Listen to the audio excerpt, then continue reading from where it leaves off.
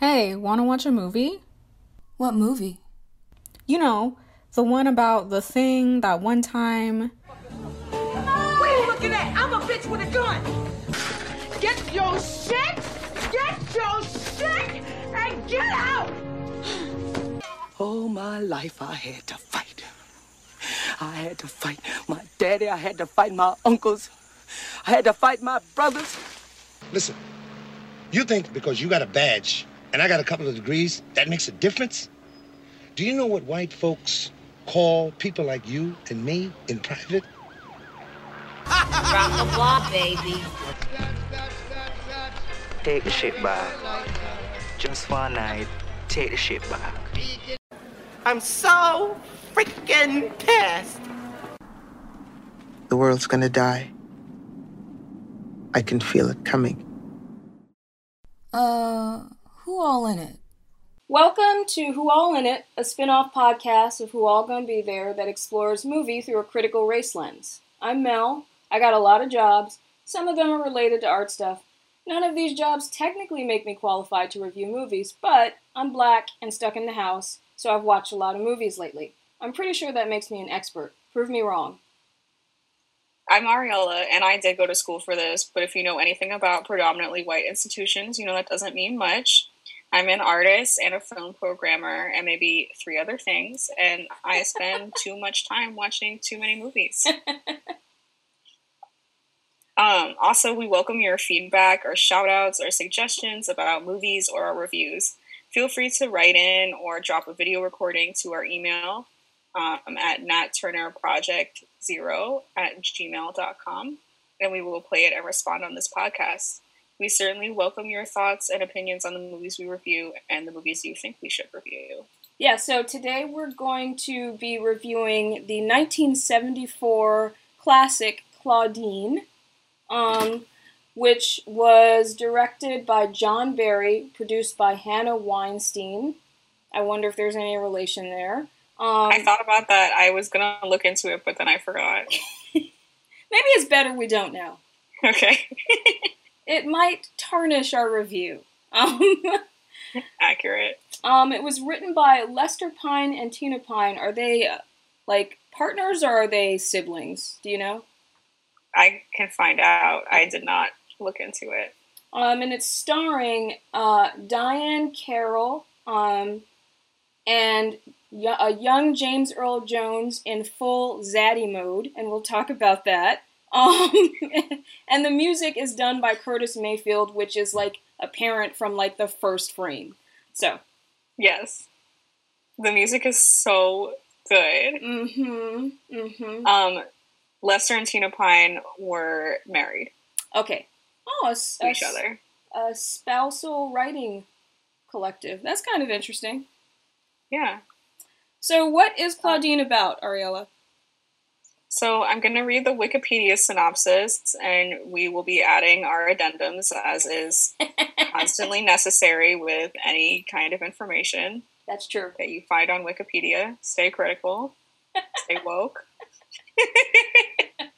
The film tells the story of Claudine Price, played by Diane Carroll, a single mother living in Harlem, living on welfare with 6 children, who finds love with a garbage collector, Roop for short, Marshall, played by James Earl Jones, who is very young. Swole. Are you trying to stay respectful? I'm trying to stay respectful. You don't have to do that. Although the way he looks in this movie, I find to be completely disrespectful to my personal. I felt disrespected. He's fine. Listen, I was not ready. Listen, I truly did not know. I didn't know. I didn't know. Yeah. I didn't know. I was talking to one of my friends and they were like, young James Earl Jones? Sure. And I was just like, what? Nobody told me. I mean, I've seen, some black and white, stuff, but I've never seen young James Earl Jones in film. That's a whole different thing. Yeah. We'll talk about it. I was just like, damn, okay, yeah, no, for real. So the pair's relationship is complicated by their poverty, the restrictions of the welfare system, and the hostility of her children, particularly her eldest son, Charles, played by Lawrence Hilton Jacobs, who believes that Rupe will leave their mother just like her previous husbands had. When Rupert is invited inside Claudine's shabby apartment, the children are rude and vulgar towards him. I don't feel like that's not how I read that, but okay. No. I was just like, they were just suspicious. Which They seem like valid fine. reactions to me, like when some strange man comes up in your house trying to date your Mhm. mother. But whatever. Literally, I feel like rude and vulgar to me clearly indicates the synopsis was written by a white person. Throughout the film, Miss Kabak, a social worker, visits Claudine at her home and asks her if she is employed and if she is dating anyone. Claudine always claims to be unemployed and single to make sure to get the maximum amount of benefits, which she desperately needs. If Claudine has a job or dates anyone and receives gifts from her boyfriend, the social worker has to deduct money or gifts from her benefits, forcing Claudine to lie. Having a husband will be even worse and cause her to lose her benefits altogether. Claudine does have a job as a housekeeper, but her meager wages will not support the family without the welfare benefits. Adding to Claudine's stress and financial woes, her teenage daughter gets pregnant by a young man with no prospects for taking care of her or a baby. I feel like that also wasn't how I read that situation, but... Despite these problems, Claudine and Rupe's relationship continues and the children warm up to him. Just before he is to announce his engagement to Claudine and the kids, Rupert is served with papers for a court order relating to the underpayment of child support of his own children. His work wages are garnished to pay the difference. Rupert is so upset that he disappears for a couple of days and loses contact with everyone. He moves out of his apartment, he doesn't show up to work, and he doesn't show up to the Father's Day celebration the children have to prepare for him. Charles eventually finds Rupert drunk at a bar and confronts him. He's angry because Rupert left his mother without any explanation, and the two get into a scuffle at the bar. Later, Rupert shows up outside of Claudine's apartment, explains his absence, and they reconcile. After several hardships and debating the financial issues related to welfare, the couple decides to marry. In the middle of the wedding, Charles runs inside the apartment with the police chasing after him for his activities at a political demonstration.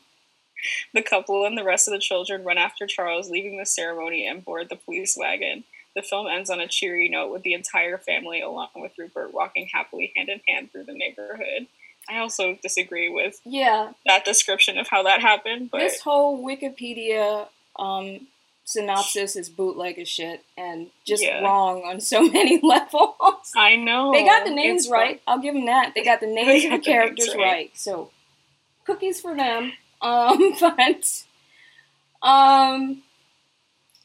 So, I mean, that was the general, like, scene-by-scene rundown. So, usually, like, we go scene by scene, but because there's so much happening in this movie, Ariel and I have decided to try and break down the overriding themes instead and talk about particular scenes that jumped out at us. So, that's what we'll be doing this episode. So, Ariella, do you want to start with, like, some of the themes that this movie explored and whether or not you agreed with how they were explored? I think that, like, one of the things that, I mean, like, the Wikipedia synopsis misses, I think that's so valuable about this movie is that, like, all of these characters feel, like, at least to me, they feel really real. Yeah. Like, the characters have really complicated emotions. Mm-hmm. And, like, you know, not everybody's, like, dealing with situations or, like, talking to each other in ways that always feel, like, respectful, but it feels like you can understand, like, where they're coming from. They feel like real people. Like, it feels like a movie. It feels like it's just so rare to see, I think, Black characters where you feel like they're, like, real people just, like, stuck in really hard situations. Yeah. And not, like, reacting to but not reacting in ways that, like, I feel like feed into Black stereotypes. Yeah.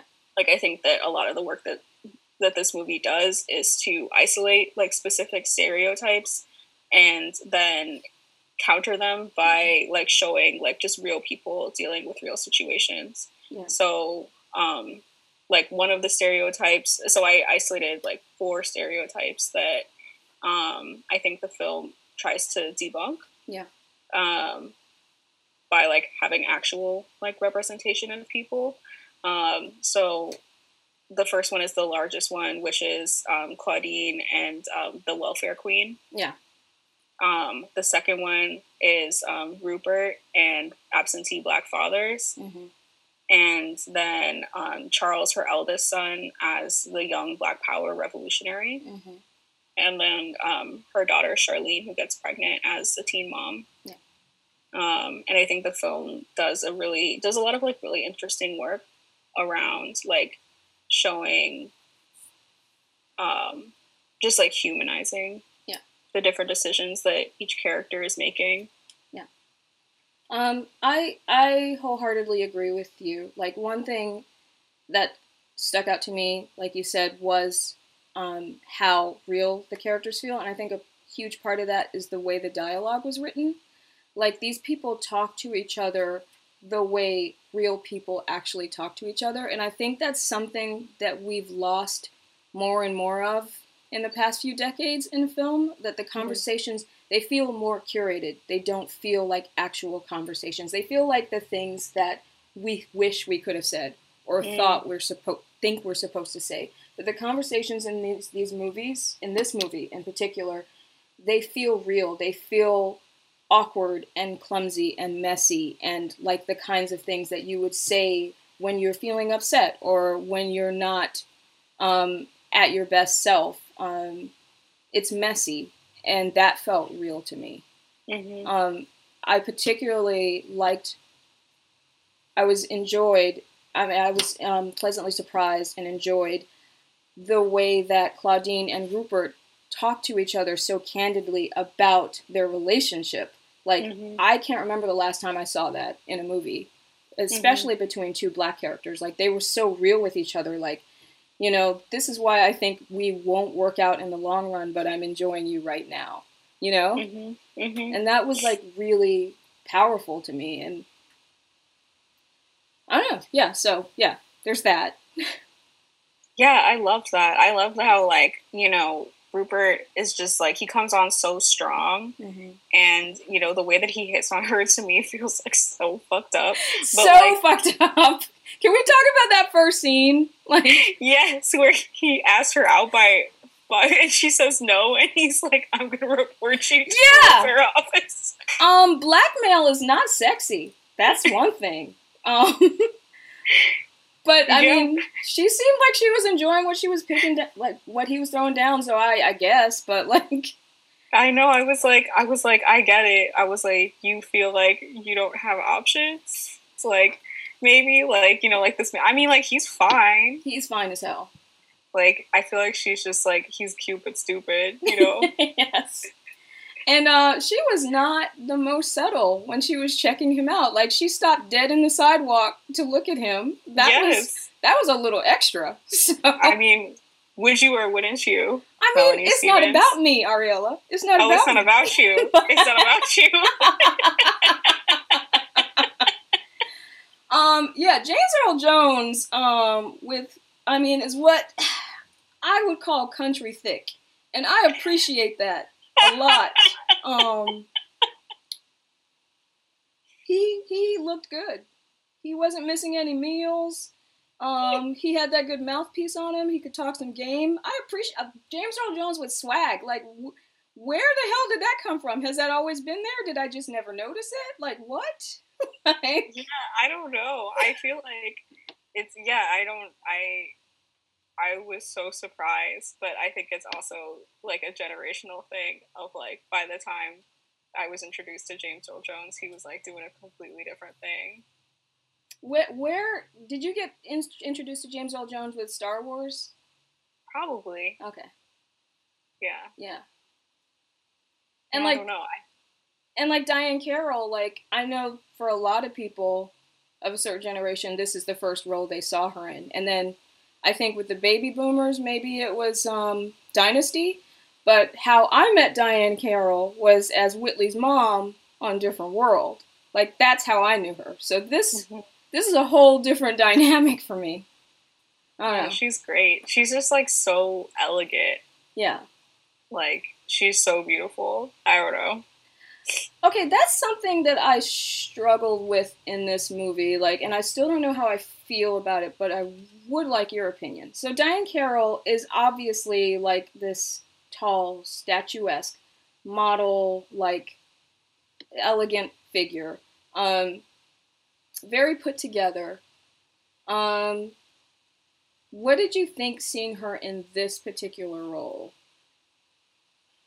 I mean, I was definitely like, I think this is like where you can tell that this movie like was not trying to do the work. I think of like, I'm just like, I mean, I don't know. I'm like, people's bodies can look all kinds of ways. Right. Like, she does not look like she's had 6 kids. Like, right.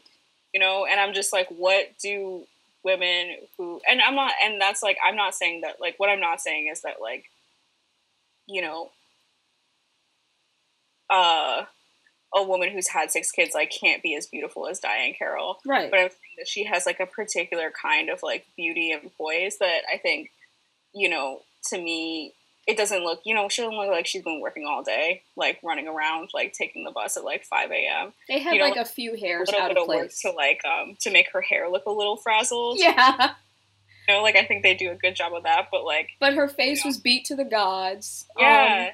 And that dress, which I guess was supposed to be, like, you know, thrift store, or dime store, or whatever, looked pretty tailored, in my opinion. Yeah, yeah. Like, it's just, like, you know, they're not trying to have, like, someone who... I mean, you know, she looks like a movie star. She is a movie star. She does.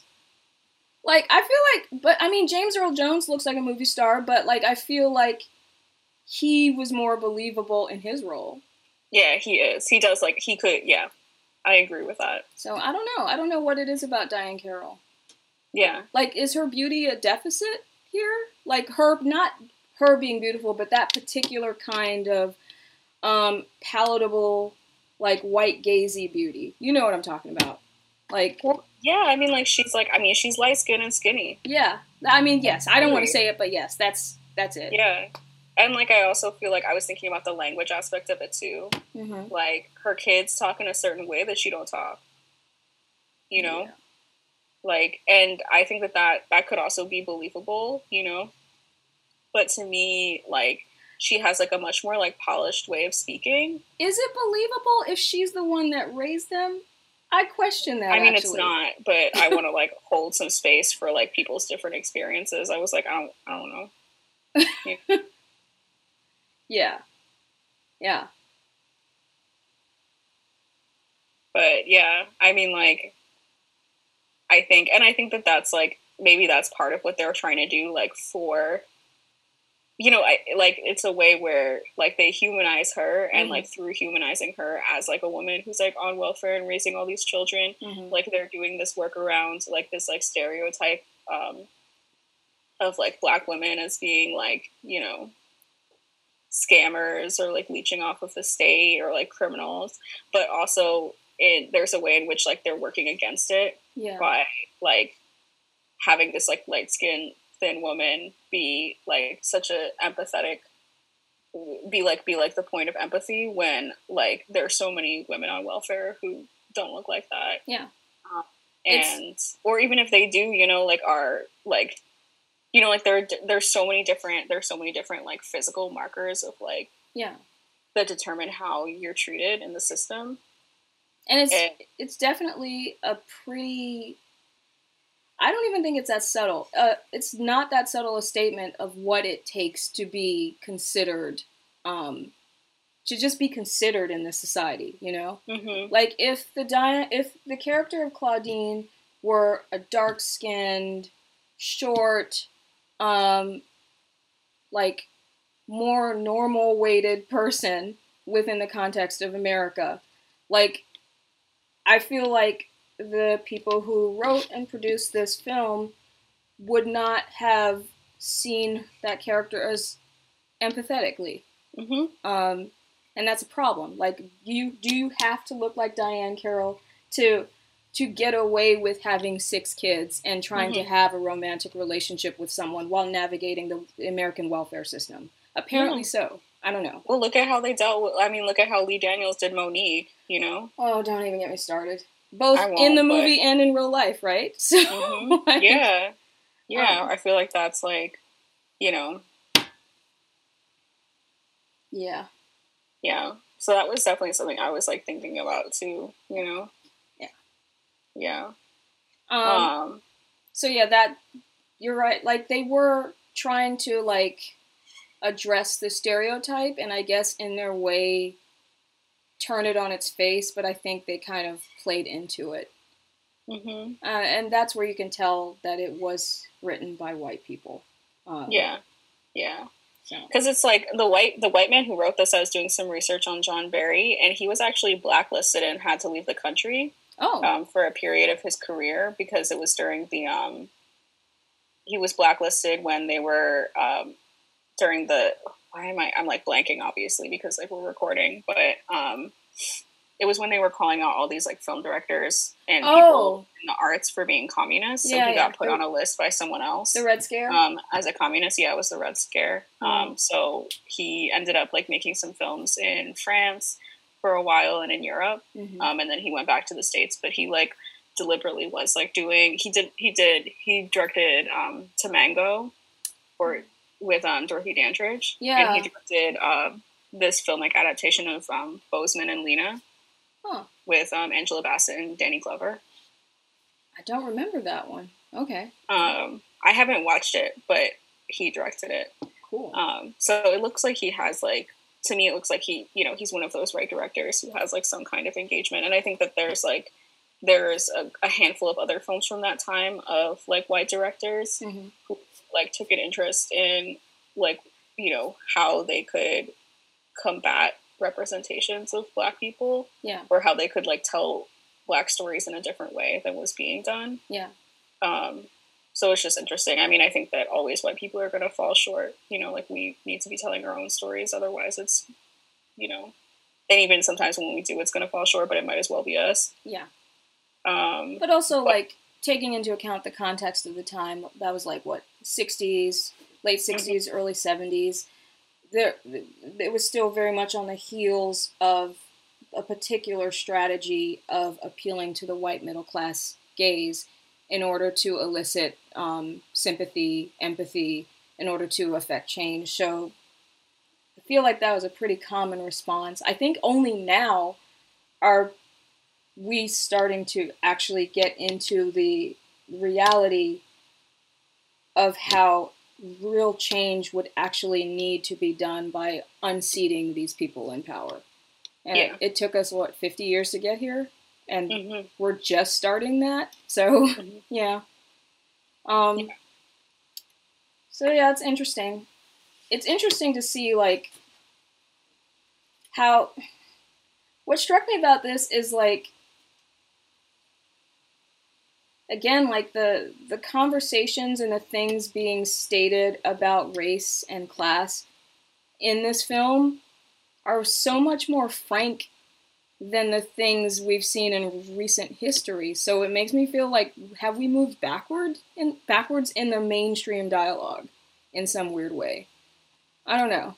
I think we've forgotten where we come from. Like, I think we've forgotten that, like the way that the conversation gets framed nowadays is as if like it's the first time that this is ever happening and this is this like brand new wave, when that's absolutely not the case.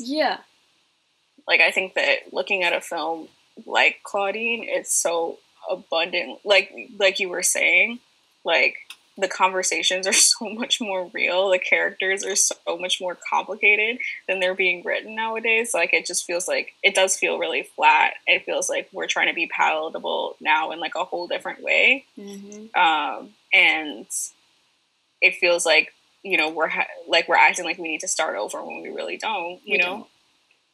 So it's just, I think that watching it as from the perspective of like having watched a lot of films that have been made, you know, before 20 years ago, like I'm just kind of like, I don't know, you listen to these conversations about representation and you're just like, we were getting better. Like, I mean, like we had a lot, you know, like we have a lot in terms of film history. And honestly, it's, you know, we're not dying any less. We're not being like murdered any less. So with any less frequency or brutality. So maybe it's time to try something different. Like maybe like, I don't know. I'm just like, yeah. I don't know. So yeah. I just feel like maybe it's, you know, like it's, there's no reason to like pull your punches on having a complicated conversation. You know, like there's no reason to believe that people like aren't available for that or aren't capable of having that. Right. Yeah. As far as I'm concerned, you know, like there's no like, we need to wait for like X, Y, or Z. Like that's just not, that's like a way of avoiding. Yeah. It's deflecting. Real work. Yeah. Yeah. I don't know. I really liked, to address something specific in the film, like I really love there's like the first date between Rupert and Claudine. Yes. And he kind of like shades her for having so many kids. He's like, well, you went and had all those kids. And that's something that recurs throughout the movie is like even her own kids her son, like, Charles. You know, like don't go ahead and get pregnant. Like don't come home and get pregnant. We don't have like room for any more kids.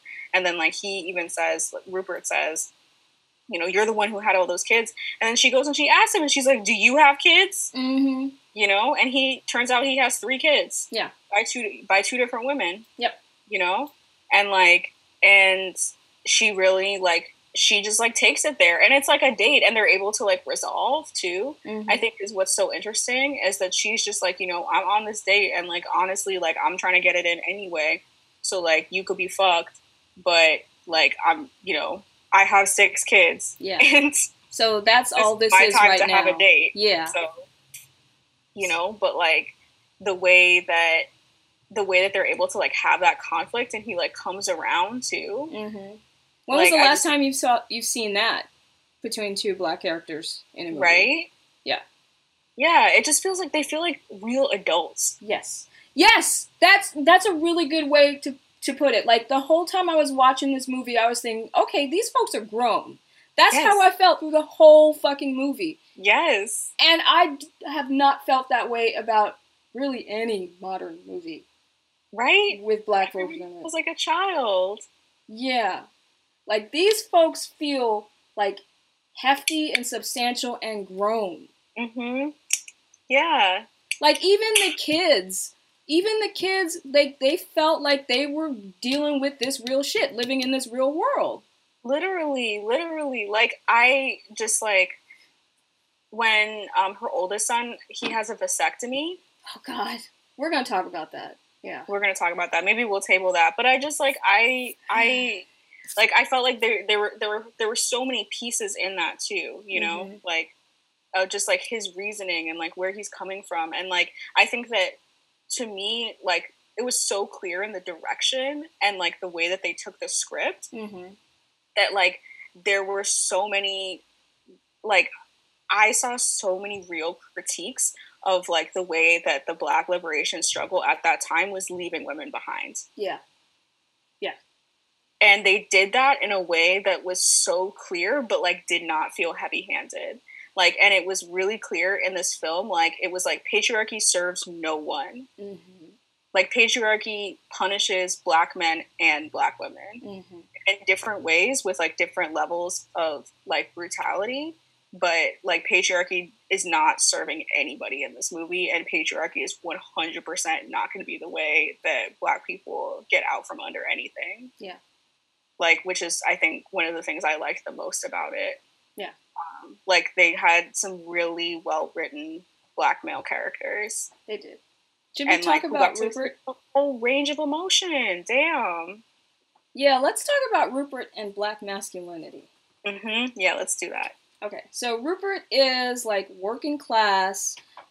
He works for the garbage disposal company, and that's how he and Claudine meet. She works in the suburbs at a house that his company serves, or whatever.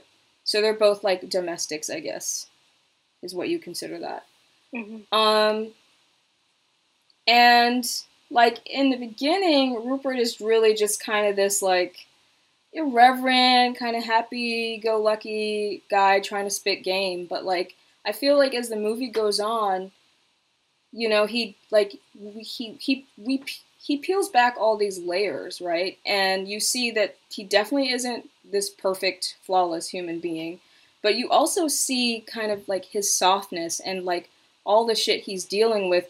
And like you see him trying to fit himself into Claudine's life, even within this fucked up welfare system, like trying to respect her boundaries, but also trying to like love her in his way. And I thought his portrayal was really beautiful.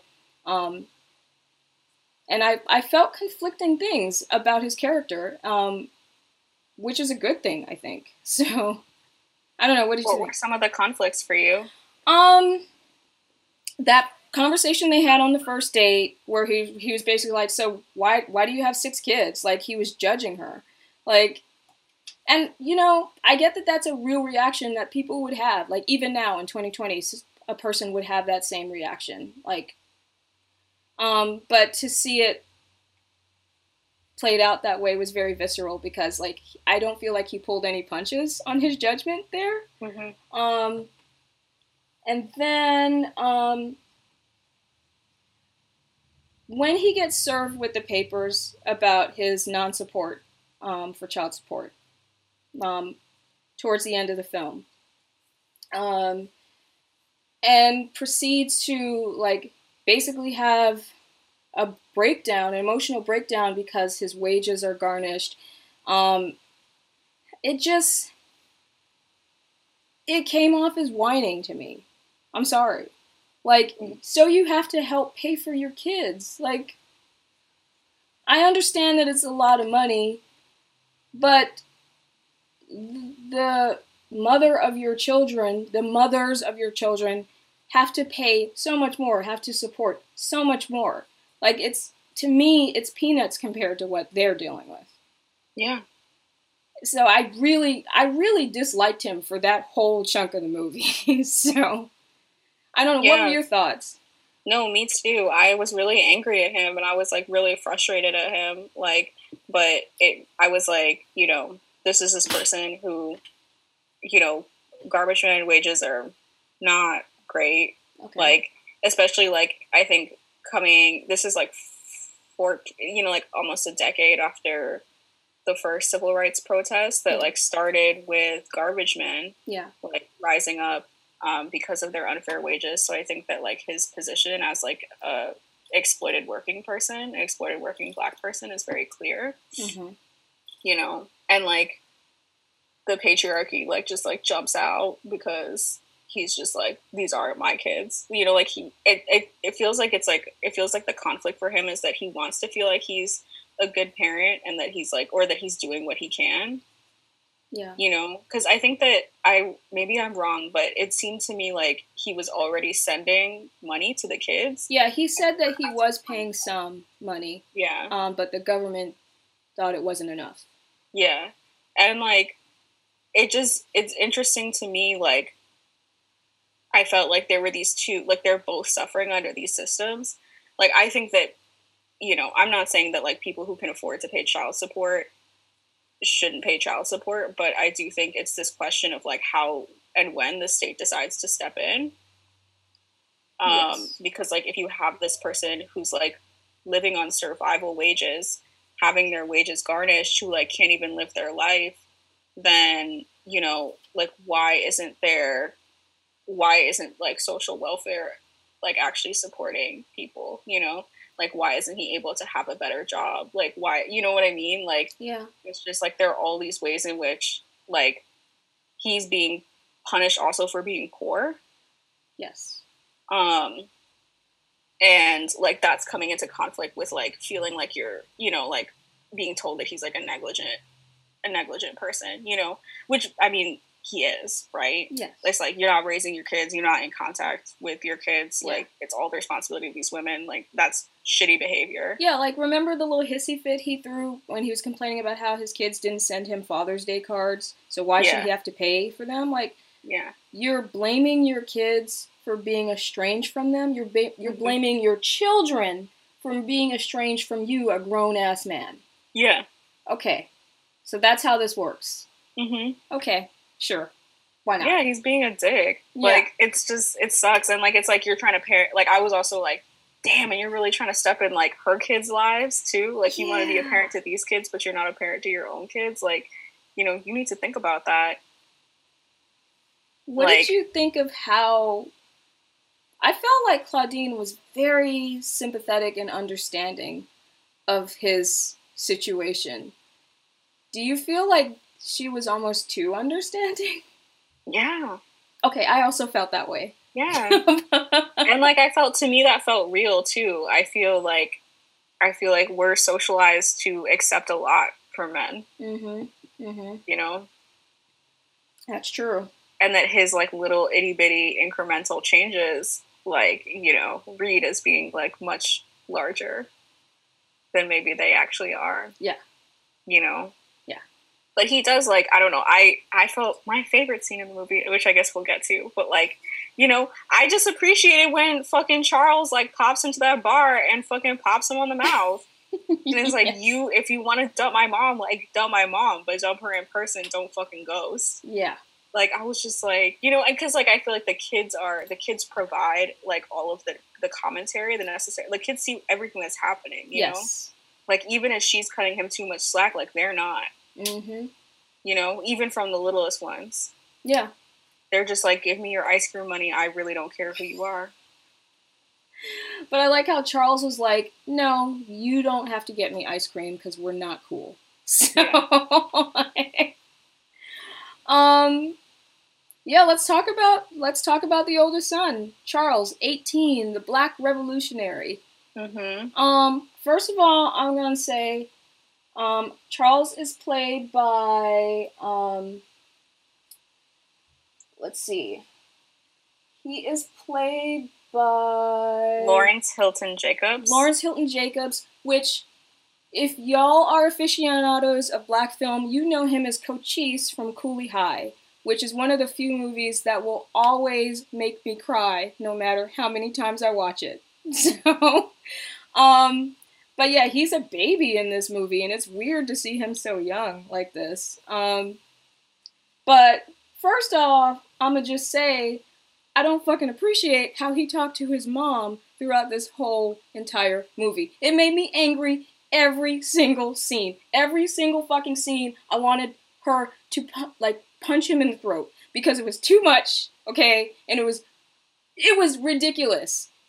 Unacceptable. That was the most unrealistic part of this movie. I was like, he would have gotten smacked so many times for how he talked to her. That was wild. Do you know how many flying shoes I would have caught for trying to talk to my mother like that as a child? Right? I would catch a flying shoe now, okay? And I'm 40. This is ridiculous. Just like the things he said were just out of pocket at every turn. Yeah. So, like, so wild. What did you think of young Charles? I was like, you know, I think that he was like a good reflection of like what happens when you like don't have respect for your elders, you know? Like how fucking stupid you look.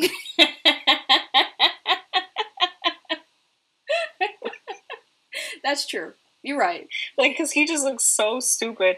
And, like, not in, like, a way where, like, he was, like, a comedic relief, but, like, more so just, like, it was just, like, you're gonna look back on this in, like, 10 years, and you're gonna be so fucking embarrassed at yourself, you know? Yeah.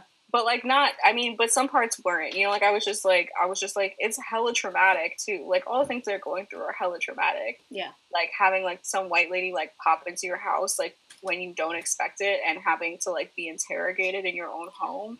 Like, feeling like, you know, you're a thief for, like, just trying to, like, survive. Yeah. And that you, like, have to, like, I think that him and Roop, like, both, like, really show some of the effects of, like, what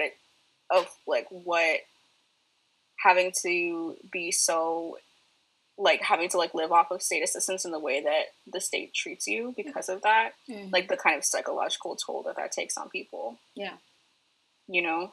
Like, when he gets the vasectomy, like, it just like it just made so much sense to me, you know, like why he would want to make that decision. Yeah.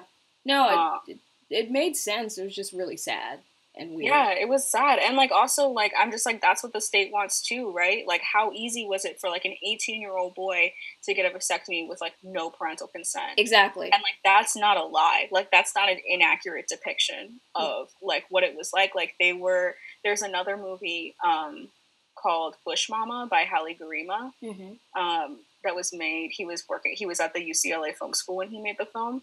And part of the film deals with a woman living on welfare finding out that she's pregnant and the welfare officer telling her that she has to have an abortion or they're going to take her off of her welfare. And that's a real thing. That's a real thing that they did to Black women. Wow. And a lot of times when you would go in to have the abortion, they would tie your tubes. And they wouldn't even tell you. Yeah, I remember hearing about that. So like sterilization is like, I was really surprised. I think that they touched on that in the film, but it's just like, it's also so important to like talk about that piece of our history and how that's like absolutely intertwined, completely intertwined, like part and parcel of like the way that the state treats us. Yeah, I mean, you can see that, that corresponds with the current mortality rates of pregnant Black women. It's like Black women are still twice as likely to die in childbirth. Like absolutely perfectly healthy Black women. And like even the birth control devices that they give us, like the ways that like organizations got government kickbacks to give Black women, Black and brown women, but especially Black women, Norplant. That turned out to be so toxic for people, and doctors were trained to give it out for free, but had no training to take it out. So that when women had their like hair falling out, or were getting like uterine fibroids, or were getting like cancer, like from it, like nobody was qualified to like remove these like deadly untested devices from them because it was okay because they couldn't have any more kids. Like it's just like the like I think that the heavier side of like this movie is also I feel like also touches on like reproductive justice as like being such an important piece of how Black people have been oppressed in this country. Yeah. And I mean like low-key everywhere, but we're talking specifically about the States. Yeah. Like I don't know. It's just, to me, it's just like, it's just so, like, I mean, it's just like beyond disrespectful, right? That like Black women were like used to produce children as labor and now are being shamed for having children. Yep. Just like beyond heinous. But also it makes sense because if you look at all of the stereotypes ascribed to Black people, they're all rooted in things that were actually allotted to white people by virtue of our existence. Laziness. Our labor enabled white people to not have to work as much. Drugs. Don't even get me started on Black drug use versus white drug use. Like, all of these stereotypes tie back to white supremacy in this very real, visceral way. It's ridiculous and sad. And I gotta be honest at this point, like, and I feel like I'm not alone here, I don't give a fuck about fighting stereotypes. I really don't give a shit about stereotypes. I just want Black people to live their lives. Literally. Literally. And like, I'm just like, it needs to be said, even though we both already know it. I'm like, more white people are on welfare than Black people. Yes. Like, the welfare queen is like a literal like Reagan construction around hating Black people. It's not a real thing. Yeah. It's not a real thing. Yeah. And like, I don't know, I guess I just like, it was, watching this movie was so interesting to think about, like, I think in the current situation that we are, where I feel like there's so much conversation around state assistance and what we're entitled to from the state. And like personally having to like negotiate like unemployment and stuff like that. Mm-hmm. And thinking about like how the amount of fear that goes into that, like the amount of fear of like somebody like really interrogating you and like deciding that you've like lied or like failed to provide like accurate proof and then being punished for it, you know? Yeah. And I think a lot of people are dealing with that, and I can't imagine that it's like not a large proportion of Black and brown people because we're already in such precarious unemployment positions. And like thinking about like the long-term effects of like what this is going to be for people like who aren't able to find the kind of employment that's going to be able to like be consistent Yeah. as we continue to have to deal with this pandemic because our government refuses to deal with it. Yeah, they are quite literally, as we speak, overriding governmental institutions that are designed to deal with this problem. Literally. But Literally. I guess I have this hope that these systems that we're currently dealing with, these fucked up financial structures, these fucked up economic structures, what we're watching is the death of them, I hope. Mm-hmm. There are far more cynical and more well-read people than I that feel that this is just the start of a new revolution of the same bullshit. I don't know. I hope not. Yeah, I hope not too. I think that like that was one of the things I felt like was missing from the film Mm-hmm. that I wanted to see more of, like in terms of like the way that Claudine exists in her community, like with other women. You see some of that. Yeah, with the bus ride. Yeah, but I was like, there's no way that like, you know, when she can't make rent, her neighbor isn't helping her out. You know what I mean? Right, yeah. Like in Black neighborhoods, where's people that too? help each like, other because out. I feel like there's a way. I'm like, you know, they're in the hood. They're in Harlem in the 70s. Like, there was a community there. And so, like, where is that community in the film too? Yeah. That's a good point. I wasn't mad at it, but I also, like, I love to see that because, like, that to me is, like, one of the, you know, that to me feels like one of the ways, like, the ways that we've been showing up for each other. Yeah. Yeah, I don't know. I wanted to talk to you about one other thing around Black masculinity. Okay. There was, like, this point, I don't know, did you notice or did you catch it when Charlene gets pregnant and she's like crying and she's so upset and like Claudine is Claudine. When Charlene gets pregnant and Claudine is like you know, what are you like gonna this do? man is not prepared to like take it, like what are you gonna do? Like all men are good for is like getting you pregnant. Actually, like, yeah, you alone. I did want to talk about that scene because she, like, Charlene's boyfriend Abdullah, right? Mm-hmm. She asks Charlene what she's gonna do, and Charlene says, "We're gonna get married, and get jobs, both of us." Mm-hmm. And Claudine refers to Abdullah as, let me find it.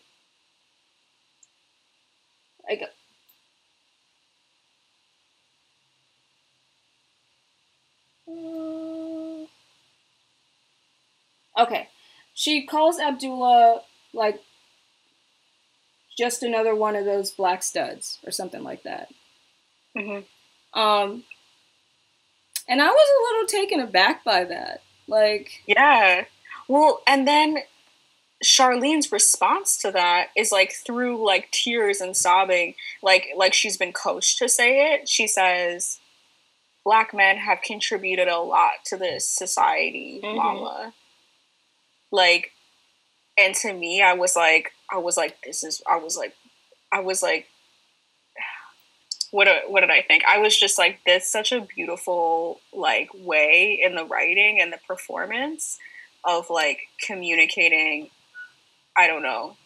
Like, it's so clear that this man has her under a spell. Yeah. You know, and that she's, like, really, like, falling for, even though, and also that she isn't falling for the spell, that she knows that she's fucked, you know? Yeah. And that this man, like, is just taking advantage of her. Yeah. but she like wants to be along for the ride for whatever, you know, for so many reasons that like to me I can empathize with. Well, you get the impression that she doesn't think highly of herself. Yeah. Just even from the beginning when she talks about going out with Abdullah and like how he's teaching her how to meet people and hold her liquor, and she's acting like this is like her only opportunity to like be this person that she's trying to be.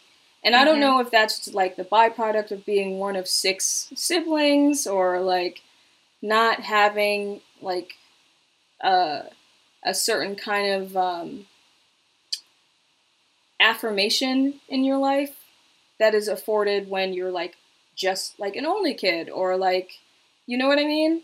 Yeah. I mean, she's the oldest, you know, she's the oldest girl. She's like, the oldest girl. She's but not Charles the oldest, but she's the oldest girl. Yeah. So it's like, to me, it's likely, and it seems like it's implied when she's like, I'm not just a babysitter, that she's taken on a lot of the care work for her siblings. Yeah. Like while her mom has to work. Yeah. You know? And she wants something more than that, you know? Like she wants pleasure, she wants love, like she wants joy. She like, wants all the things that people want. But yeah, and then she's probably been forced to like, you know, she's probably not been able to have as much of a childhood as her siblings. Yeah. Can we talk about how Claudine finds out that she's pregnant? Oh yeah.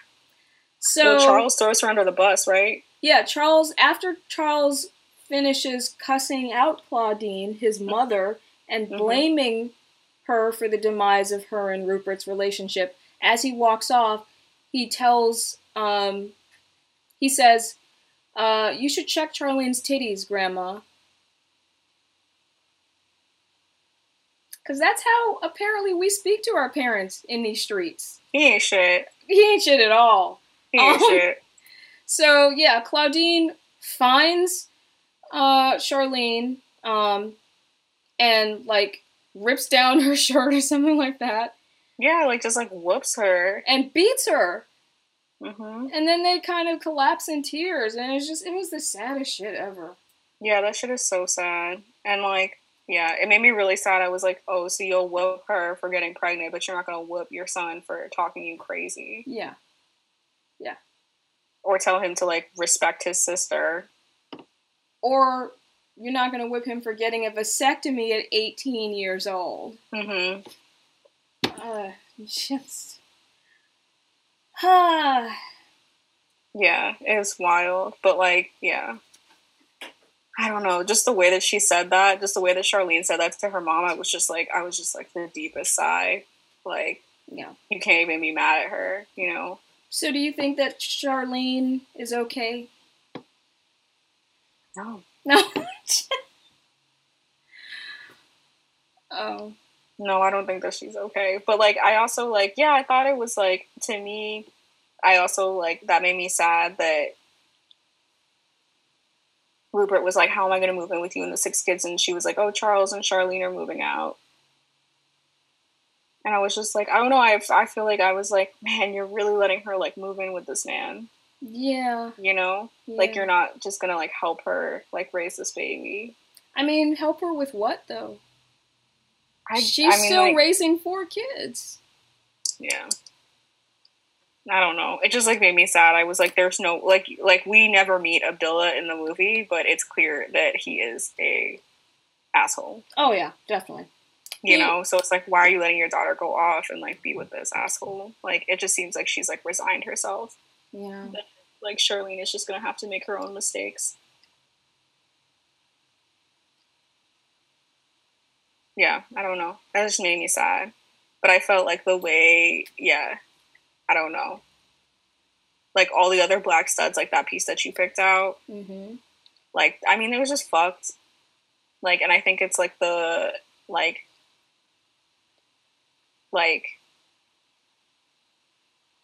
it was, like, one of the few times that you saw, like, Claudine, like, really, like, reflect anger at black men. Yes. Yes. Because, like, she's pretty forgiving for the most part. Like, she don't even really, like, talk shit about, like, any of, like, the kids' fathers. Yeah, and, I mean, she forgave Rupert for basically, ghosting on Father's Day. Literally. That's a lot of forgiveness. It is a lot of forgiveness. So I guess, like, how is she really gonna, like, come for Charlene when that's true? She's not really, like, setting the strongest example around, like, having good boundaries. Yeah. Yeah. We should probably talk about the welfare state surveillance of Black women, and that social worker that, in my mind, I refer to as 53% for the entirety of the movie. Yeah, so 53% had a habit of dropping in for surprise visits. Wait, tell me why you call her 53%. I don't get it. You get it. You just want me to say it. No, I don't get it. Oh, really? Oh, okay. 53% is the percentage of voting white women who voted for Trump in 2016. Oh, okay. Yeah, no, call her 53%. That's great. So yeah, this social worker would drop by for surprise visits, and what would happen is one of Claudine's younger kids would warn her that she's coming, and that gave them about a minute and a half to remove all the new shit and appliances so that the social worker didn't see that there was some money, and some is in air quotes, coming in that would affect their welfare allotment or whatever.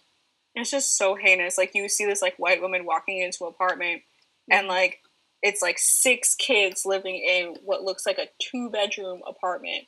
6 kids and an adult. So 7 people living in a 2-bedroom apartment, and they're afraid that they're going to lose their benefits over having a toaster. Yes. And an like, iron. That's a new iron. Yeah. Disgusting. Like a kettle.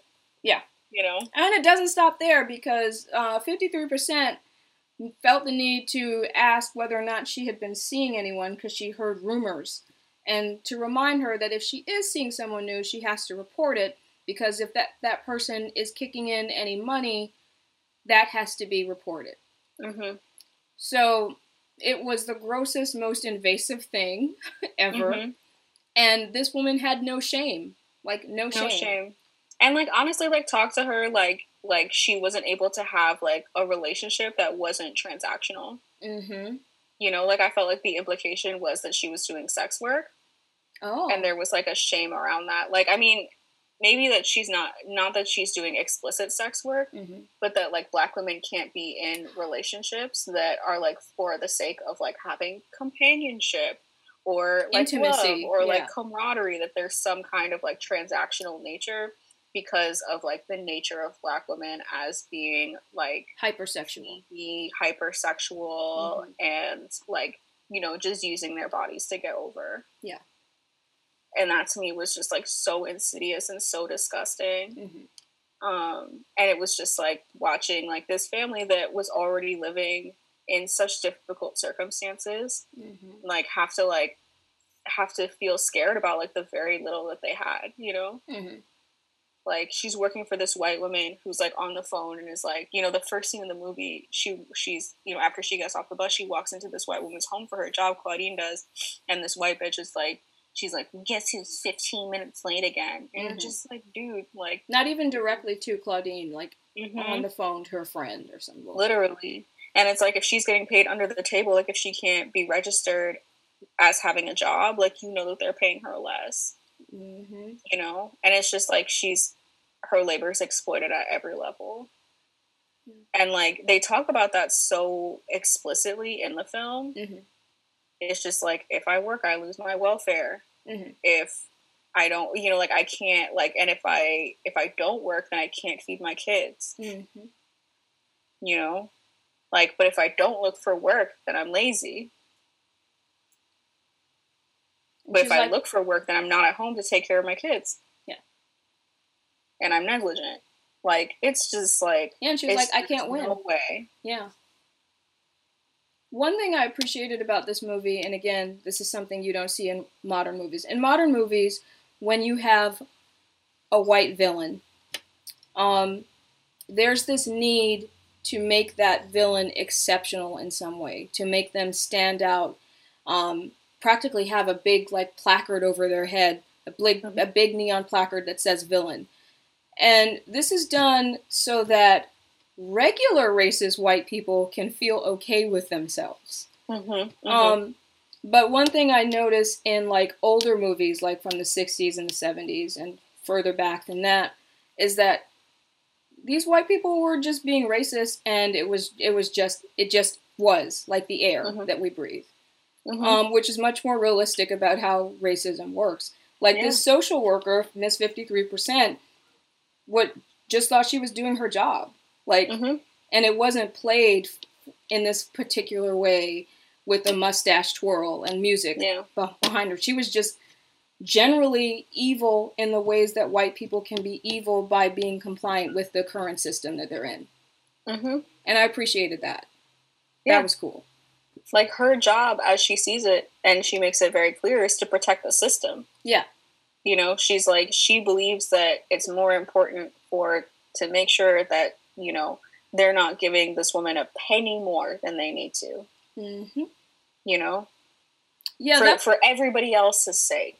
Like, I'm sure that she thinks, you know, like, if one person cheats, like, it's taking it out of somebody else's pocket, and they might really need it, you know?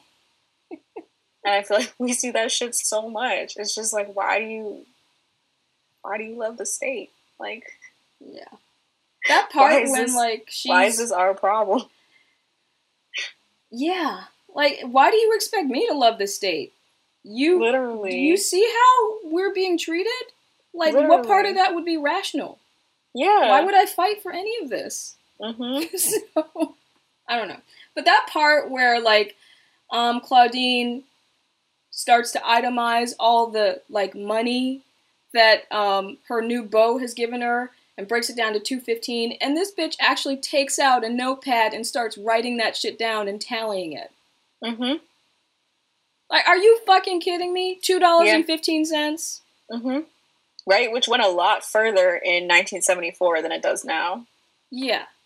Like, the ice cream, I'm like, $2.15 is like, you know, that makes a difference. I don't know. It's just, like, disgusting that, like, it's such a small amount, but also, like, that, like, but you want to make taken sure out is going to have a marked effect on, like, you know, the kid's next meal.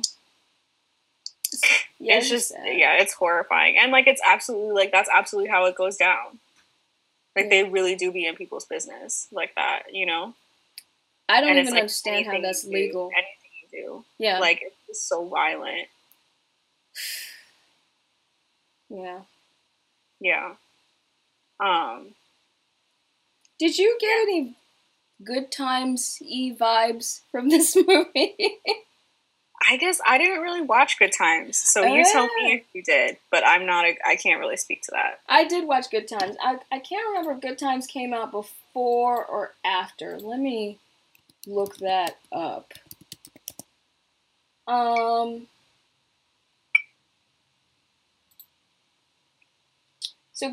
Good Times came out in 1974, the exact same time. Same year. I did get Good Times-y vibes from this. Like, this whole, like, well, I mean, like you put in the notes, making a way out of no way. That's sort of like making it do what it do. Yeah. Yeah, what did you think about that whole theme of the whole movie? I liked that. Yeah. You know, like, I liked the, like, you know, nobody dies. That's nice. That is nice. A nice change of pace.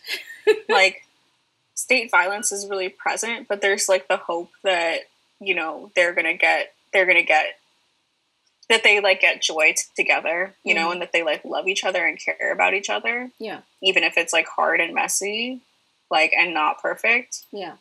You know, that there's, like, real, like, caring there. I really liked that about it, you know? I mean, okay, so at the end, after Claudine takes Rupert back, we see them getting married in the house, and then Charles, the oldest, is protesting lack of wages and labor for black folks and gets chased down by the police. and he runs into the house during the wedding protesting ceremony. at the welfare office. Huh? He's at the welfare office protesting. Oh, I didn't catch that. Okay. All right. He's like, and they're like, give us jobs. Yeah. Okay. Yeah, and then he's running from the cops. He, like, runs into the house. It's, like, in the middle of the ceremony. Like, they're literally saying, I do. The apartment's, like, packed with people. Mm-hmm. And then the cops bust in. Like, so, like, Charles, like, runs into the apartment and, like, puts on, like, a jacket or something to, like, pretend like he's been in the ceremony the whole time. Like, he's in the wedding party. Yeah. And the cops burst in and try to arrest him. And, like, I feel like I really enjoyed this scene just because there's, like, this one point when, like, somebody's auntie is, like, hitting a cop on the head with a purse, which I was just, like, deeply pro. Like, it's just, to me, it was, like, I was thinking about this, like, this scene, this, like, video that I saw a couple weeks ago. I think it was in Atlanta, of, like, a protest, and this young black woman is de-arrested by the public. I don't know if you saw this video, but, like, the cops arrest her and put her in the car, and then the whole crowd, like, the whole protest, they surround the car and just, like, start chanting, like, let her go, let her go, let her go, and, like, somebody, I think, is, like, negotiating with the cops to let her go, too. Oh, wow. And they end up letting her go because it's, like, too much trouble. Yeah. You know? Wow. And, like, I was just, like, that's kind of, like, also, like, making a way out of no way to me is, like, you know, the cops burst in, but, like, you know, I feel like the way that white people act around the cops is, like, I'm too scared, as if, like, white people get shot indiscriminately by the cops all the time. You know, white people have no reason to be scared of the cops. No. But they act so scared. But, like, in this situation, it's, like, this room full of black people. The cops walk in. Like, also, it's, like, black cops, too, which I feel like is a real hood thing. It's, like, there be black cops, and black cops fucking suck just as much as any other fucking cop. And, like, people fight back. Like, everybody's, like, leave him alone. Like, and, like, are rushing the cops. Yeah.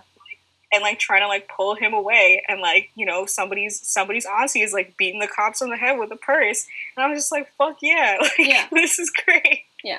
I love this story. Like, and, like, there's not this, like, I mean, I think that, like, people have, like, a healthy fear of the cops, but, like, people don't have, like, this, like, faith in the power of, like, how much power we have when we all are, like, in a group with each other, you know?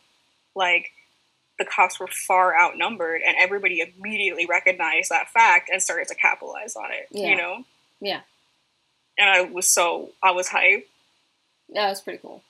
You know? And, like, to me, it's not, like, it's very ambiguous, because this is, like, the very ending of the movie, so, like, what's ambiguous is that, like, the cops, like, don't arrest Charles, but arrest Roop instead, because Roop starts, like, I think punching one of the cops. So yeah, he, like, pushes instead. one across the room, yeah. Yeah, like, he really goes hard, like, in the paint for Charles, and he ends up getting arrested. Diane Carroll, Claudine's like, that's my husband, like, you know, so they arrest Roop and put him in the paddy wagon, and then Claudine jumps in, and she's like, I'm not going without him. And then, like, all the little kids, like, the little ones jump in. And one they're by one, yeah. At our mama. And then Charles runs up from the back, and he gets in, too. Yeah. Okay, so that was weird to me. It was weird. And then the car drops, the paddy wagon drives down. Everybody's, like, smiling, which is bizarre. Like, the end of, like, what was like, that? it's a joke. Yeah, what was that movie with, what's-his-face and Mrs. Robinson? The Graduate. It was like the end of The Graduate, but this black family in a paddy wagon smiling at each other. Well, it's so weird, and it's not even the end of the movie. So then the paddy wagon drives off, and the credits start rolling. Wait, the credits start rolling though. Credits start rolling, yes. And then the next is them all walking up the street in Harlem, just like holding hands and smiling. Yes. So I'm like, did they get booked? I'm just so confused. I was like, yes, and I was annoyed as shit because I was like, I need some context. What the fuck just happened here? I was so confused. I was like, if they had just had to pay bail, nobody would be smiling. Like, yeah. Like, that's so much money. Like, they would not. That was confusing to me. So my, like, what I wrote for myself was that the cops decided that it was like too much trouble to like book them, so just ended up letting them go. And then they're just like ha ha ha, like running down the street, like fuck the cops. Yeah. Like, I personally decided that it's been a while and I need a black movie with a happy ending, so I'm just gonna take it. mm-hmm. No questions asked. I want, yes. Fully. I consider this payback for Queen and Slim. So Right? Right? That they didn't have to get like brutally murdered and then have their like smiling faces wheat pasted on a wall as like a testament to like how their death was really justified in the end because it served the greater purpose. Mm-hmm. Mm-hmm. Like infinite black martyrdom forever and ever. Yeah. Is that what? I'm good on black martyrdom. I'm good on that. What you're maybe referring to? Yeah, that would be the one. God forbid. What's up, Lena Waithe? God forbid we live. But yeah, the ending was a little weird and jarring, but I liked that it was happy, and I liked that it mirrored the first frame of the movie. Except now Rupert was in the picture. So that was cute. That was real cute. I'm glad that you enjoyed that. I enjoyed it and also was like, I'm so what just happened? Yeah, because I feel like within the context of American history, if you put a black family in the back of a police wagon, you're gonna have to explain how they got out of that wagon. Mm-hmm. That's just the world that we live in. So, it's not if you're white. Yeah. No, white people use the police as customer service, so... Huh?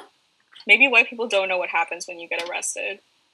I mean, some of them probably don't. Yeah. Yeah, that some white people use police officers as customer service, so that's a whole world I don't understand. Literally. So, like... It is customer service. That's what the cops are for white people. Yeah. Oh, God. Let's talk about some of our favorite scenes. Okay. We already kind of talked about some of them. Yes. The bike riding scene. Yeah. There's this like great scene where the kids ride two of the younger children like ride their bike to Rupert's house to go see after he goes on Claudine, and they're like riding in between the cars and like the traffic, and the camera is kind of like a it's like a point of view shot, so you see like them kind of like it the camera oscillates between seeing them whiz between the cars, and then the camera is also like whizzing between the cars. Yeah, it was really lovely. I love carefree kid movies, black kid movies, and carefree moments where black kids just get to be kids on film. So that was a really nice scene, and it just like reminded me of my childhood a little bit and all the stupid, unsafe things that I did as a kid. I was actually hit by a car while on my bike when I was 11 because I was trying to ride my bike across a very busy, multiple lane intersection against the light. Oh my God. I was a little stupid. I was hit by a car, but I was okay. But my mother freaked the hell out and grounded me indefinitely. Yeah, I mean, reasonable, honestly. That sounds pretty stupid. Yeah. Anyone from Atlanta, the street I was trying to cross was Wesley Chapel to go to the Walmart, and if you know where that is, you know how stupid I was being at the time. So, what were you trying to get from Walmart? Do you remember? I don't think we were trying to get anything. We were just riding our bikes. So, like, I didn't have any money. I was like 11. So. Oh my God. But yeah, the bike riding scene was really sweet because the older kid, he must have been like, what, 12? 11, 12? He was riding the bike, and then the younger kid, who was like 7 or 8, was on the handlebars, which is the most dangerous thing ever. Literally. But it was so cute. In the middle of New York. Literally. Yeah, no, I have a few memories of, like, riding, not on the handlebars because that's beyond, but, like, riding on, like, the back pegs of someone's bike. Oh, wow. And just, like, really recklessly, like, through traffic. Like, there was one time when I was on the back of my friend's bike and we were, like, in Manhattan during rush hour around Columbus Circle, which, for anybody listening who's from New York, you know what a wildly stupid idea that was. It was just wild. And I think I had, like, my friend's guitar on my back, too. What the hell? Yeah. Yeah, it was wild. Like, my friend was, like, a bike messenger. So dumb. Wow.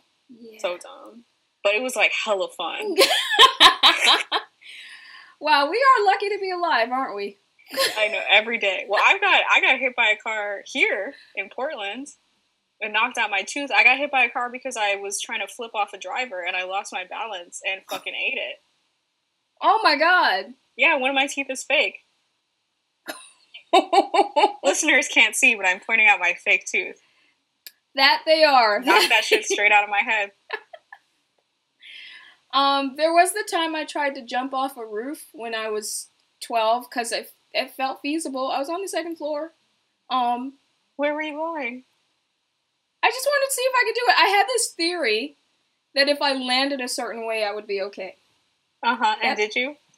I jumped off of, it was like not fully the second floor, it was like a floor and a half, and I jumped off the top, and it hurt like a motherfucker.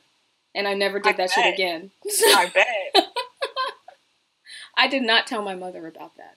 Okay. That's wild. That's wild.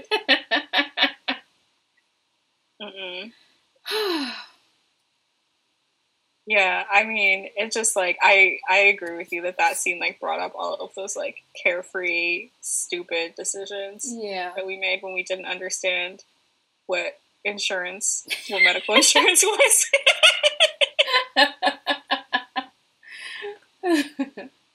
Unlike now, I make much smarter decisions because I understand. Oh, yeah. The consequences of my actions. Every time I go out is a calculated risk. Like, how much do I have to pay if I get hurt doing this thing? Literally.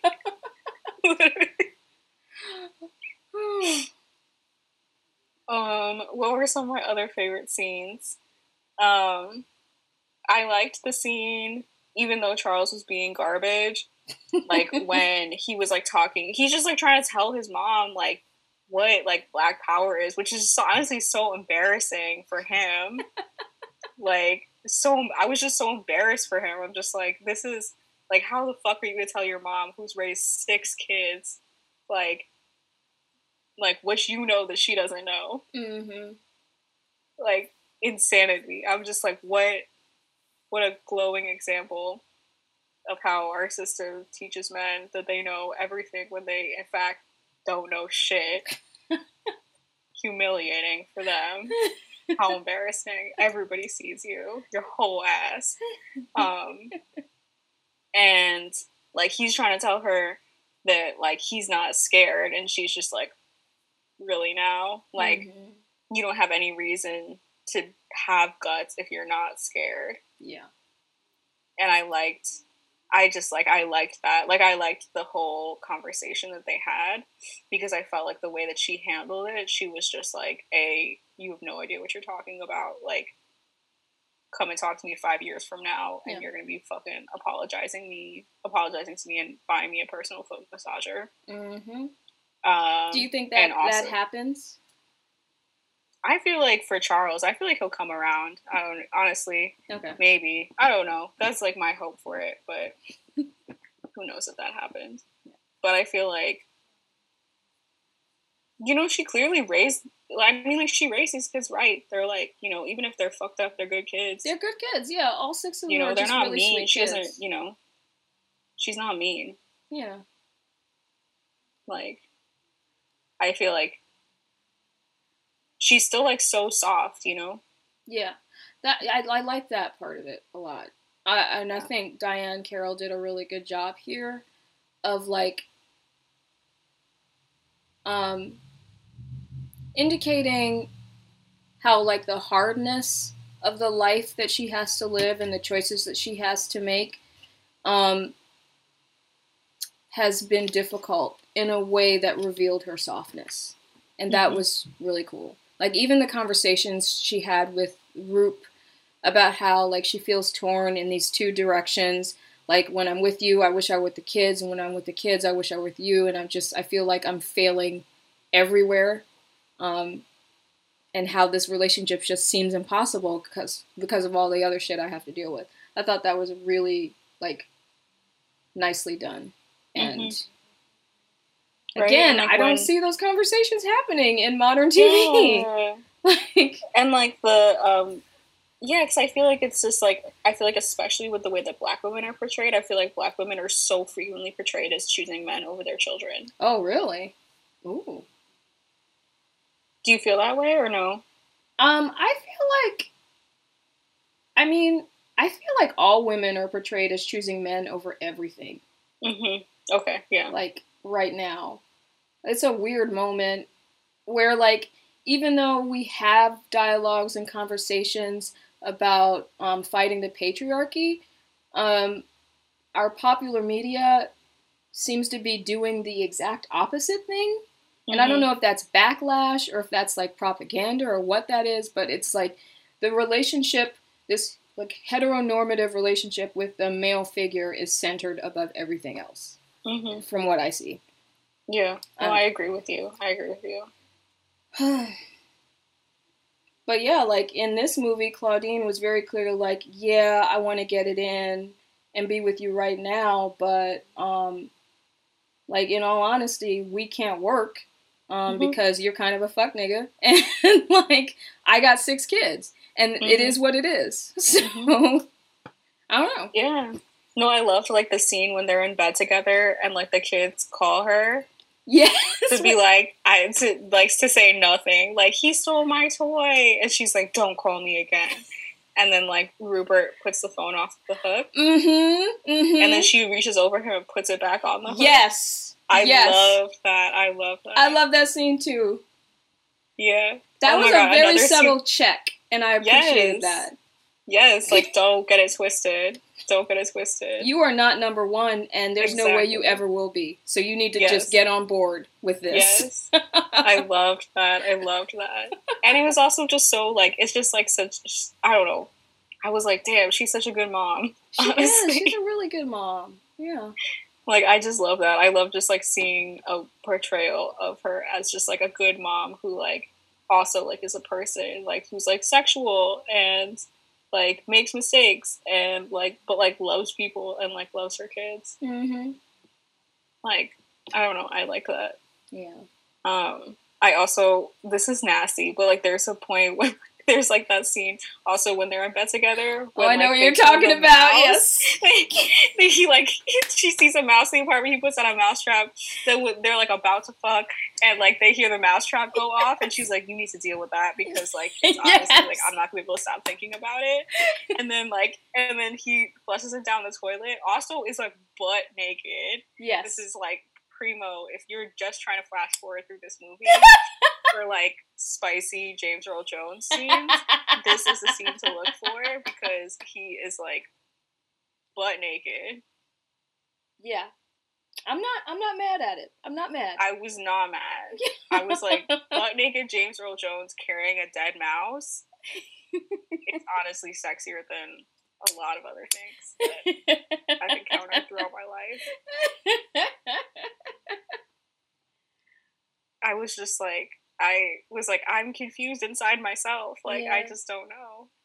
I'm surprised.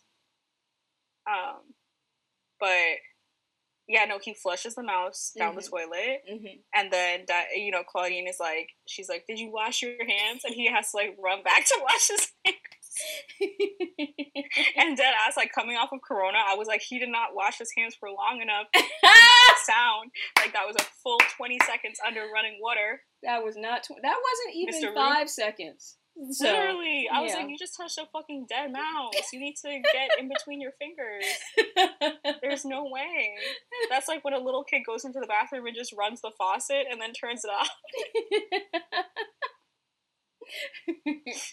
Oh, speaking of water and favorite scenes, one of my favorite scenes is so on the first date when he goes to pick her up, like she's getting home late from work, and like when she walks into her place, it's a hot ass mess. Charles has been in the bathroom for like 12 hours, so there's no hot water, and the kids almost burned the house down trying to make grilled cheese in a toaster. So he takes her to his place so that she can take a bath and get changed over there. But like he goes to get the bath ready for her, and he asks her if she wants a bubble bath, and she says yes, and he puts dishwashing liquid in there. I was like, authenticity! I see you, movie. I appreciate it. So... I love that. He was like, bubble bath? We got it. I fucking love that shit. That shit was so funny. And then she just dead ass just like falls asleep in the I tub. know. I was like, same, honestly, same. I mean, seriously, yeah. Yeah, and then he's like, do you just want to order? He's like, I'm just going to order some chicken instead. And I was like, don't forget the fries. Yeah, that's a first date for the gods. That sounds like a great date. Yes, give me a bubble bath and bring me some chicken. Yeah. Okay, we go together now. Okay. Yeah. So, like... Literally. I'm not even mad. That's like, I'm just like, that's literally like, I feel like a date that I just had. Pour me a bath and order takeout while I'm in the bath. Yeah. Uh-huh. And then we'll eat it and then I'll fall asleep. That's a fine first date. I mean, Claudine is what, 36 in this movie? I'm 40. Yeah. That's about my value system here and the level of trying that I want to do while dating at this point. Like, do we need to put on fancy clothes? In my opinion. Yeah, no. So I just really liked that. Yeah. I was just like, yeah, that's like the level of tired though. Seriously.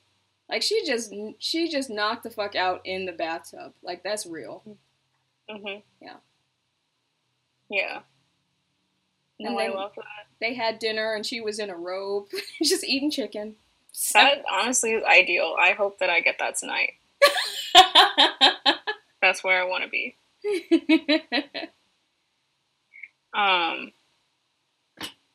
Yeah, like, what else? Another thing that this movie that I really liked was the scene when Charles goes after Ruth when he goes. We already kind of talked about it, but I was just like, not all of my exes, but I definitely wish that maybe wish I had a kid to like send after my exes. Okay, wait, I have a question about that scene. Why the hell was there a church choir in the bar? I don't. I was hoping you could explain that to me. I was like, what? That was a strange road we got taken on, and I didn't understand what they were trying to say. I just didn't. I was just like, oh. I feel like it's possible that Lester and Tina Pine were maybe a little bit on some acid when they wrote the last third of this movie. Fair enough. Yeah. Fair enough. So... What a likely scenario. Because things got real weird. Mm-hmm. And then there was I know there was one point where Rupert was upset that his wages were garnished, and he was so upset he got in his car and rear-ended his friend's car, and they didn't really address that or deal with it. Like, I know you don't have a whole lot of money to be paying your friend, and it's not like your friend has a whole lot of money, so he should be way more upset about this. Like, what is going on? Yeah. That was another point where, I just felt confused. Okay, alright. I was just confused. Yeah.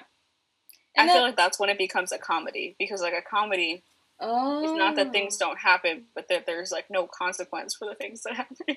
Ah, touche. Okay. Okay, and I did have another question, because I feel like the point between Rupert and Claudine's relationship being like kind of casual fuck buddies to um, her kids giving him a Father's Day celebration was very short. And I don't understand when the relationship transitioned exactly. Yeah, me neither. Okay. I just, honestly, I chalk that up to straight people shit. Okay, that's fair. That's fair. That's valid. That's cool. Yeah. So... I was like, I don't know what straight people would be doing. Like, I was like, lesbians, I was like, we would have already had like 10 processing conversations. We'd be in the third, this would be the third Star Wars by now. So, I don't know. Okay, alright. Yeah, I don't know. Were there any other scenes that stuck out to you? I think that was most of it. What about the bus ladies? Oh, the bus ladies! Oh, yeah! I thought it was funny at the beginning when they commented on how she needed some vitamin F. That was cute. Yeah, that was hella cute. And then when he ghosted her and they were just like, they were like, he ain't shit. Like, I also like that. Yeah, that was real. That was real. Yeah. Yeah, I think those were the standout scenes. Mm-hmm. Anything else? Not for me. I really like the ladies on the bus. I wanted more of that, honestly. Yeah. I feel like the Claudine character would have been a bit more grounded if she had some more female friends. Mm-hmm. Or friends in general. Like, who watches your kids when you're not at work? Like, I just feel like, I don't know, my feeling of growing up is that moms have friends. Yeah. Especially single moms. Yep. You have to. So, yeah. Yeah, I mean that's the thing. As someone who was raised by a single mom, it's not just your single parent that raises you. It's like the community members. It's like the people, the kind of chosen family that help raise the kids, and it would have been nice to see more of that in this movie. Yeah, I feel. So. All right, should we rate the movie now? I was gonna ask. You ready? Yeah. Who's going first? I'll go first this time because I feel like you always go first, and that's a cop-out for me. So, so yes, this was the first time I've seen Diane Carroll play this kind of role, and I was pleasantly surprised. And I think that the movie was really progressive in some really interesting ways, despite having not been written or directed by a black person. But Curtis Mayfield did the music, and that shows a lot, because there was a lot of Gladys Knight and the Pips music in here, and I appreciated that. So yeah, I was engaged, and it was a really short movie. It wasn't too long, like movies are now. So that was cool. So I'm going to give this a solid Wingstop garlic parmesan 3 out of 5. Nice. Yeah. I would say the things I liked about this movie. I think that this movie is a really, I see this movie as a good political education tool. Mm-hmm. I can see this movie being able to, connect with folks and start some really good conversations around state services and the role that it's taken in our communities.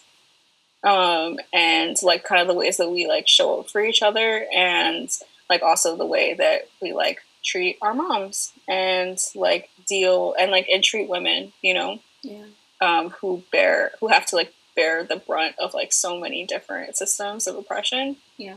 And I really like that about this movie, and I think that it shows a lot of care. So those are the things I like about it. I think that we talked about a lot of the issues that it also has, playing into colorism, and really failing to depict. Yeah, I think there are ways in which it like fails to actually like depict like Black women and the things that we actually experience by failing to by using a light skinned woman in the place of like the experience of so many dark skinned women experience. Yeah. And is written by a white person. I don't know. I love the music so much. I feel like that was like a big up for me. Yeah. I'm going for 4. Oh, okay. Because like, you know, I'm a bitch who loves political education and film is political education. So I'm just like, I think this film is like really like socially radical in a way that I think is really useful. Yeah. So even if it doesn't hit all the marks, I think that it gets us closer, you know, as a tool. Like, I think it's a good tool. Yeah. Okay. Yeah. So I'm going with Southern Lemon Pepper Wings. Nice. And I feel like you wrote your new artist statement there. I'm a bitch who loves political education. Yes, I'm a bitch who loves political education. At me. All right, no, that's solid. That's a solid. So, like, that between the both of us, that's a 3.5. It's not too shabby. Yeah. Cool. Yeah. So, tune in for our next episode, which will be Melanie's choice. This was my choice, so I apologize if you don't watch it and you hate it. Also, I will say this film is not available on most major streaming platforms. Shocker. So if you want to watch it, get at me, and we will find a way. All right, y'all hear that? It will most certainly be legal. Yes, it will be legal. Yes. I am not winking because you can't see me. Yes, I would never condone participating in an illegal activity. Seriously, if you are interested in seeing this movie, email natturnerproject0@gmail.com and we will figure out a way to make it happen. Yeah, but I highly recommend it. Yeah, it's a good movie, and it is a stark juxtaposition in terms of how Black life reads on film in 2020. And kind of a jarring one, and a surprising one. So, yeah. Yeah, and James Earl Jones looks hella fine. James Earl Jones was fine, y'all. He was fine. We are not exaggerating. Just thick. Thick. Country thick. Country thick. All right, bye, y'all. Bye.